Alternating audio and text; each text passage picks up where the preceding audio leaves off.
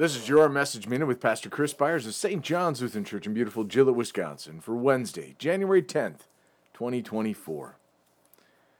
And being found in human form, he humbled himself by becoming obedient to the point of death, even death on a cross.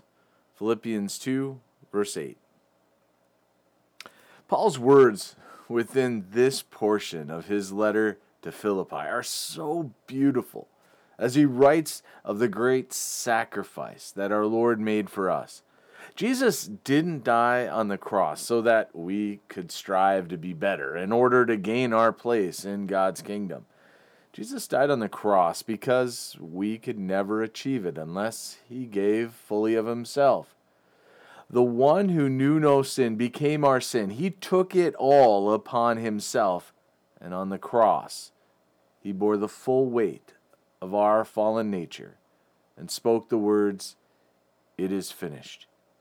The work that needed to be done was complete. It was a great humiliation for the Creator to enter his creation, but even more so, he gave of himself fully and endured great suffering on our account. He didn't do it to build the temple, but to recreate the temple of the Lord in our hearts, to build his church in the people who call him Lord.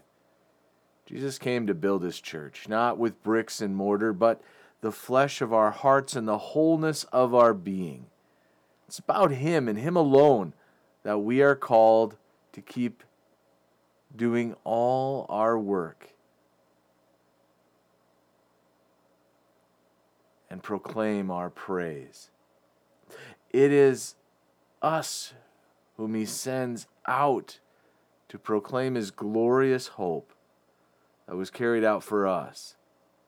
And it is our obedience to his calling that shows the glory of who he is. Let us pray.